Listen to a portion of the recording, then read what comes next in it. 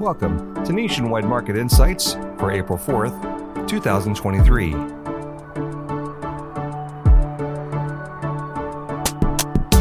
The Nationwide Market Insights report for Q2 is now available, featuring our commentary and insight into the economy and financial markets. This is Brian Kirk, and in today's podcast, we are fortunate to have its author, Nationwide's Deputy Chief Economist, Brian Jordan, who will walk us through the NMI quarterly report, shining a spotlight on key pages and providing additional perspective. To view or download the quarterly report while you listen to this podcast, visit nationwidefinancial.com/economics. Brian, great to have you here today with us. Let's begin with the financial markets, which took a pretty big hit after the banking sector experienced its challenges. But it ended the quarter on a rise, which you can see on page 5. What are the markets telling us right now, especially with the potential for a recession later this year? So the markets have been topsy-turvy, not just this year, but the last couple of years.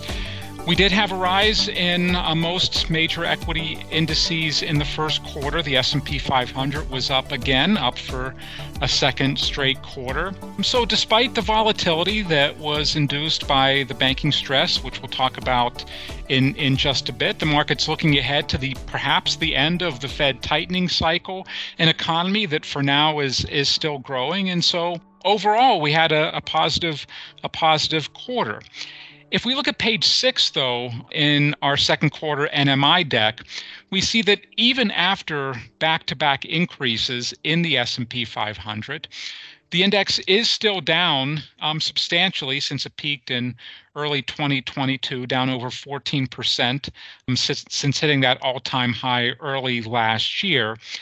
And it is unusual for the market to be down this much in a non-recessionary period, or perhaps in this case, in a pre-recessionary period. Here on page 6, we're showing all the declines from peak in the S&P 500 prior to recessions. And we did have one case in the early 2000s where the decline was larger than it has been to this point since early 2022 and going into the recession in 2001. But for the most part, we generally see mid-single digit type declines in equity prices before we go into recession. The market is a leading indicator. It's been a really big leading indicator this time around, a much bigger decline than we're used to seeing. If we look at page 8, we see something very much along these same lines. Changes or the lag between peaks in the S&P 500 and recessions. So again, the market is a leading indicator. Stock prices are leading indicators. They turn down before recessions. This chart on page 8 shows that generally speaking, we have a decline in the market 2 to 3 quarters before a recession. Now, here we are, we're recording this in early April 2023, 15 months, 5 quarters after the peak in the S&P 500. So it has been a very long leading indicator in this case. Oh, thank you, Brian. Let's turn to page 12 in your report. And on that page, you can see the market performance from a more global perspective. Can you tell us more about this page and how it connects with the outlook for our U.S. market performance? Yeah, so on page 12, we're showing the EAFE index, the MSCI EAFE index. This is the developed market global index, and very much like the S&P 500, very much like the major U.S. indices, developed market stocks were up as well in the first quarter, and like in the U.S., like the S&P 500, it was a second straight increase. And so this is a global trend, not just a U.S. trend, but a global trend where, at least in the last couple of quarters, the market is starting to lift a little bit after fairly large declines in 2022. If we turn to page 13, though, we see that even after the pickup in the last couple of quarters, and even though global stocks, developed market stocks, at least outperformed the S&P 500 in the first 3 months of this year, that these stocks are still trailing the U.S. by a very wide margin this decade, going back to the last decade, and going back all the way to the 1990s. So here on page 13, we're showing annualized changes in the S&P 500 and in the EFA, the MSCI EFA index, the developed market global index, on a decade-by-decade basis. You can see in the 2000s, both of these indices were lower by a bit. The S&P 500 had a negative decade in the 2000s. The global benchmark here had a negative decade as well, not quite as negative. Other than that, in the 1990s, 2010s, and at least so far in the 2020s, the S&P 500 has outperformed the global benchmark by a wide margin. In fact, if we go back to 1989, the end of 1989, just over 3 decades ago, since that time, 90s, 2000s, 2010s, and 2020s, the S&P 500 is up by a little bit over 1,000%. Pretty big increase. It's up more than 10x since the late 1980s, since the end of the 1980s, over 1,000%. The global benchmark, the global developed market benchmark, is up a little bit over 100%, 1,000% versus 100%. So it's been an outperformance. It's been a very large outperformance over the last several decades.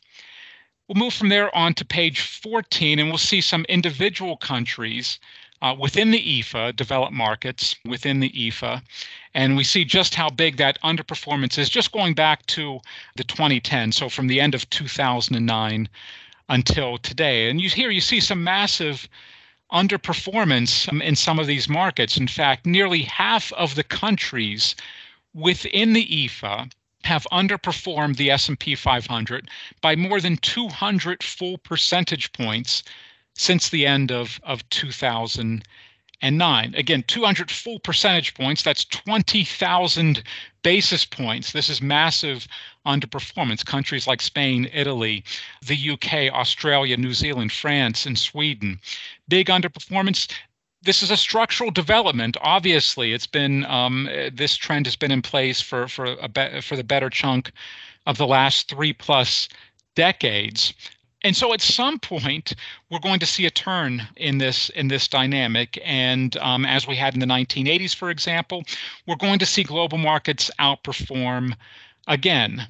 Tough to say when exactly that will be, but this chart, the chart on page 13, would suggest that when that turn happens, and again, we did have an outperformance outside of the U.S. in the first 3 months of this year. Maybe that was the turning point. When that happens, there is scope for very large outperformance, given the very big gap between these two series over the last several decades. Thank you, Brian. Now, the next few pages, starting with page 19, discuss how the credit spreads have widened and commodities have declined, and the dollar, which rose much of 2022, has actually started the year edging lower. So, as a reminder to our audience, you can view and download this report that we're discussing today by visiting nationwidefinancial.com/economics. Now let's turn to the second half of the report, which focuses on the U.S. economy. Looking at page 28, Brian, there's a chart that clearly shows how aggressive this current tightening cycle has been. Brian, how do the current rate hikes compare with previous rate hikes? Yeah, on page 28, we really see it starkly, the comparison of between this rate hike cycle and prior rate hike cycles. We see a lot in the news that the Fed has been aggressive, the Fed has raised rates aggressively. Here on page 28, we're showing just how aggressive the Fed has been since it started lifting its benchmark rate back in March of last year. And we're doing it on a basis points per month. So we're right-sizing these tightening cycles. Some tightening cycles are longer, some are shorter. But in terms of the change in the Fed's benchmark per month, this has been the most aggressive tightening cycle in more than half a century. The Fed has raised rates by nearly 40 basis points, 0.4 percentage points per month since it started lifting the benchmark back in March of 2022. We've never seen anything quite that aggressive, again, in the last half century. In fact, for most of this period, we haven't seen anything close to that aggressive. And of course, the last tightening cycle before this one in 2015, or the one that started in 2015, ended in 2018, was the least aggressive Fed tightening cycle in modern history. The Fed has followed that up now with the most aggressive tightening cycle in modern history. Now, turning from page 28 to page 29, we do see at the same time that the Fed does tend to pivot rapidly from tightening to easing. So it's been a very aggressive tightening cycle. There are some signs that maybe it's coming close to an end here. When the Fed does turn, it tends to happen fairly quickly. In fact, this chart on page 29 shows, on average, going back to the early 1970s, the gap between the last rate hike in a tightening cycle and the first rate cut in an easing cycle has been roughly 6 months. Now, when the Fed goes in the other direction, when the Fed goes from easing, lowering rates, to raising rates, that generally takes a year. The Fed tends to tiptoe into tightening. It tends to speed into easing.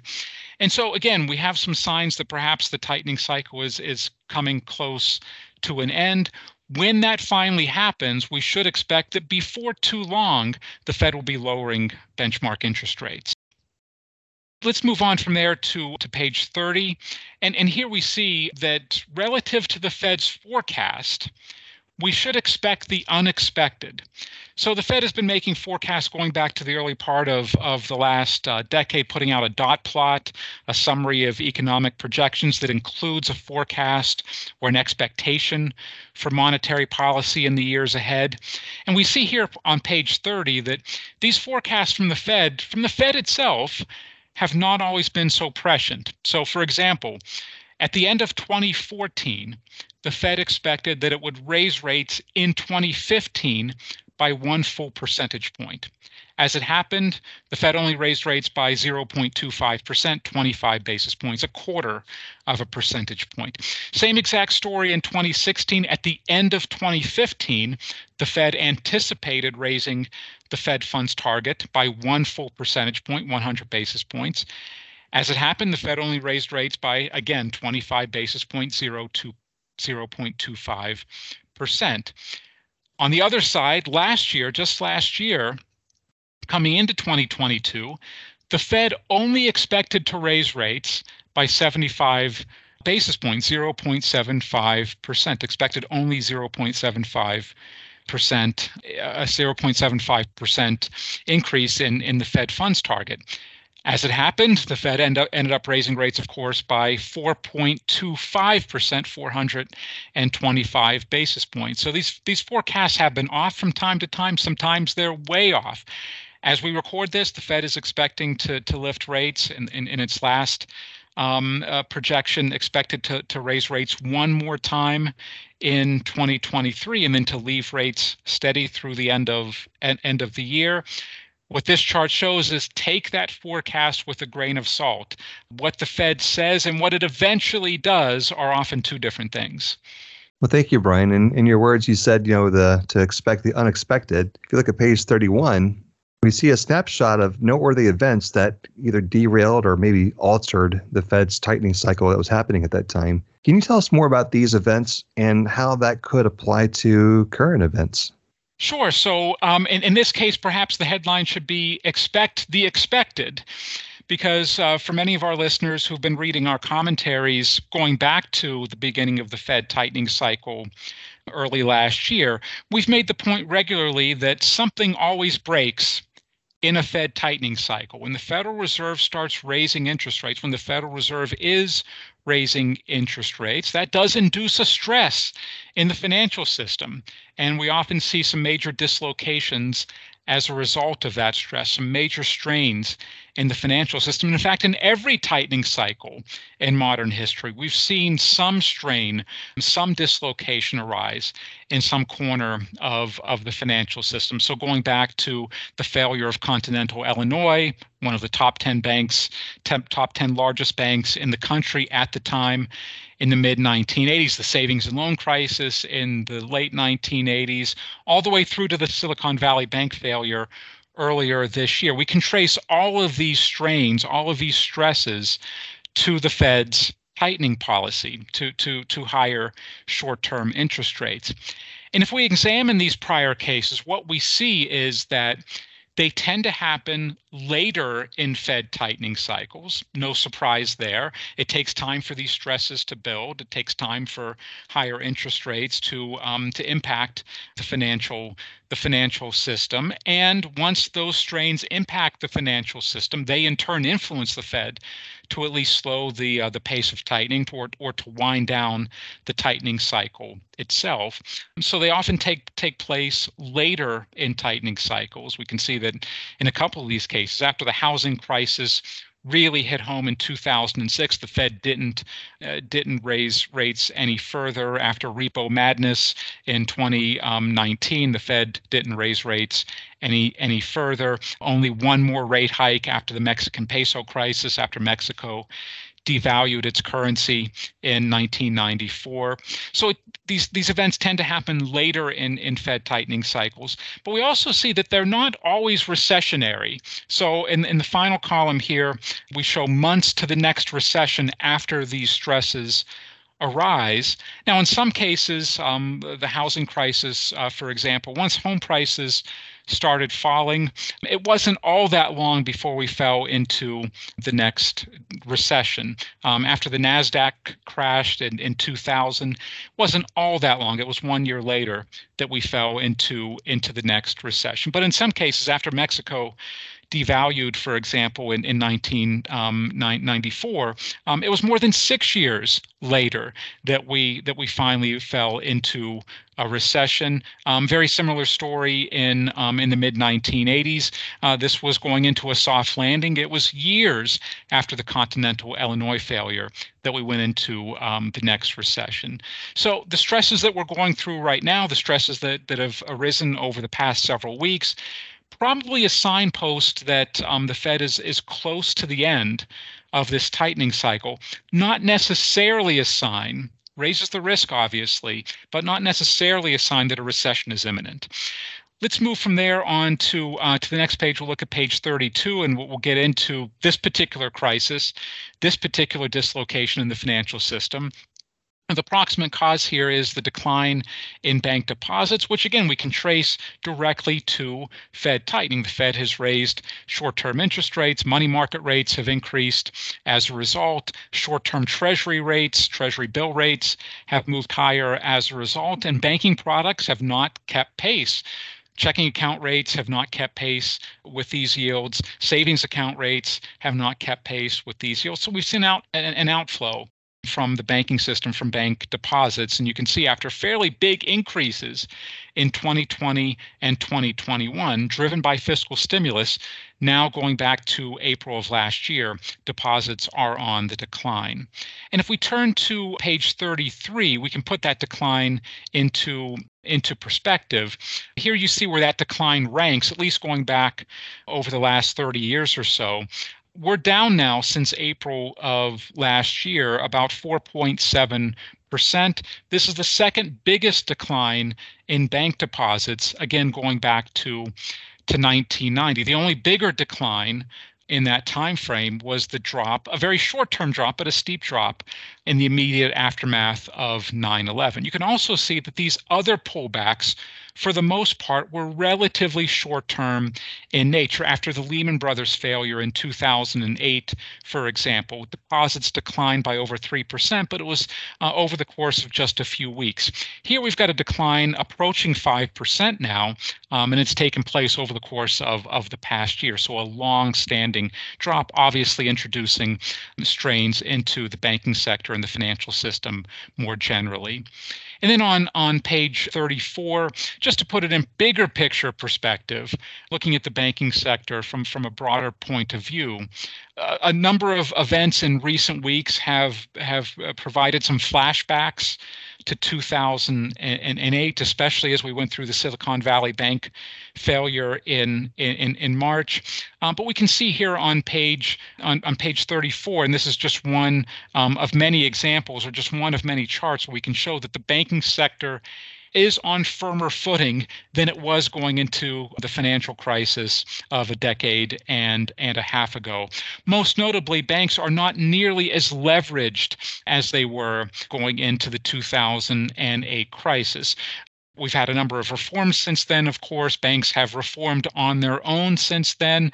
And so the debt to assets ratio, as one example, shows that banks, and this is the debt to assets ratio of the S&P Banking Index, shows that banks have deleveraged and deleveraged significantly since the financial crisis of a couple of cycles ago. We were seeing leverage ratios, debt to asset ratios at that time approaching 50, now less than 20. Significant deleveraging, a real sign here that the scope for a 2008-like crisis is very, very limited. Well, thank you, Brian. One of the concerns that many in our audience is probably focused on right now is the potential for a recession. So what are some of the indicators and the warning signs that we should be watching for this year? So the biggest indicator, and one we've always shown in NMI, is the yield curve. We talk a lot about leading indicators, but there is one leading indicator that is more leading or more prescient than the rest and is proven more prescient over time, and that is the yield curve, the difference between long-term benchmark interest rates and short-term benchmark interest rates. We can see here on page 35 that whenever this spread has turned negative, as it is now, or has stayed negative for a significant period of time, we've gone into recession shortly thereafter. You can see prior to the recession in the mid-1970s, the two recessions in the early 1980s, the early 1990s, the early 2000s, the late 2000s, and then even in 2020, even the COVID recession, in front of all of these downturns, the yield curve inverted. Short-term interest rates, thanks to Federal Reserve tightening, thanks to higher rates from the Federal Reserve, moved ahead of long-term interest rates. And that's where we find ourselves today. And so this is a very strong signal that the risk is elevated, that there is a very real potential for a recession to take hold either in 2023 or in 2024. If we take a look at page 36, we see the typical lags between inversions in the yield curve and outright recessions. It's generally at least several months, and in some cases more than a year, between yield curve inversions, short-term rates moving above long-term interest rates, and outright recession. So we had an inversion this time around, or we had the first inversion in this cycle last November. That would suggest that as we get through this year, in the second half of this year, perhaps the first half of 2024, the risk of a recession is quite high. Taking a look at the next chart on page 37, we're looking at the 6 indicators that the National Bureau of Economic Research looks at most closely to determine that the economy is in a recession or not in a recession. So the NBER is the unofficial arbiter of the business cycle. This is the group that tells us when we're in a recession or when we're in an expansion. And the 6 indicators on this page are the 6 monthly indicators that it tracks most closely to give it that signal that the economy is in a downturn or not. What we see here, and we're comparing this past year to the last year of prior expansion. So how did these numbers look going into prior recessions versus how they look today? You can see that these indicators are all still growing, or on balance over the course of the past year on an average monthly basis have expanded. But most are now not expanding at quite the same pace as they were in prior pre-recessionary periods. Very importantly, though, the big exception here is non-farm payrolls. And this is the first among equals in this case. This is the most prescient of these indicators, the key labor market indicator. Job growth typically means, in virtually all cases, economic growth, and job declines typically mean economic contraction. So right now, as you can see from the second set of bars on the page, non-farm payroll growth, employment growth, is still much stronger than is typical in pre-recessionary periods. Not only stronger than it is in recessionary periods, but much stronger than it is in typical pre-recessionary periods. This would suggest that, yes, the risks are high, the risks are growing, but they're not yet overwhelming, and there still is a little bit of runway before this expansion has run its course. Well, thank you, Brian, for walking us through the key pages from the NMI for Q2 2023. I know our audience certainly appreciates all the work that was put into this report. In summary, what message should our readers take away from this quarter's NMI? I think there are a couple of key messages. Number one, this continues to be an accelerated cycle. We've had charts in past NMI decks showing just how accelerated it's been from an economic perspective. We had a few charts in here that have been in the past as well that show that it's also been accelerated from a market perspective. Stocks are already down more than is typical in a pre-recessionary period. They started falling much earlier than is typical in a pre-recessionary period. We also show here that in recessions, the market does tend to fall, but it doesn't always fall across an entire recessionary period. And in the latter stages of recessions, we tend to get fairly big increases. Again, the stock market is a leading indicator. Tends to fall before recessions, tends to rise before those recessions come to an end. The other message on the macroeconomic front is that the risk of a recession is growing. It's still growing. We have an inverted yield curve. Other leading indicators have been soft. A number of coincident indicators are softening as well. But the strength in the labor market in particular would suggest that, yes, while the risk of a recession is rising, it likely that risk is not yet overwhelming. The downturn is still not likely yet on our doorstep. Thank you, Brian, for providing your perspective on the economy and financial markets today. And to our audience, you can view the full report that Brian was talking about by visiting nationwidefinancial.com/economics. And this is a great document to share with others as well. Make sure you subscribe to this podcast to receive notifications when each new episode is released. Until next time, for Nationwide Market Insights, this is Brian Kirk. The information provided by Nationwide Economics is general in nature and not intended as investment or economic advice, or a recommendation to buy or sell any security or adopt any investment strategy. Additionally, it does not take into account any specific investment objectives, tax or financial condition, or particular needs of any specific person. The economic and market forecasts reflect our opinion as of the date of this report and are subject to change without notice. These forecasts show a broad range of possible outcomes. Because they are subject to high levels of uncertainty, they will not reflect actual performance. We obtain certain information from sources deemed reliable, but we do not guarantee its accuracy, completeness, or fairness. Nationwide and the Nationwide N and Eagle are service marks of the Nationwide Mutual Insurance Company. Copyright 2023, Nationwide.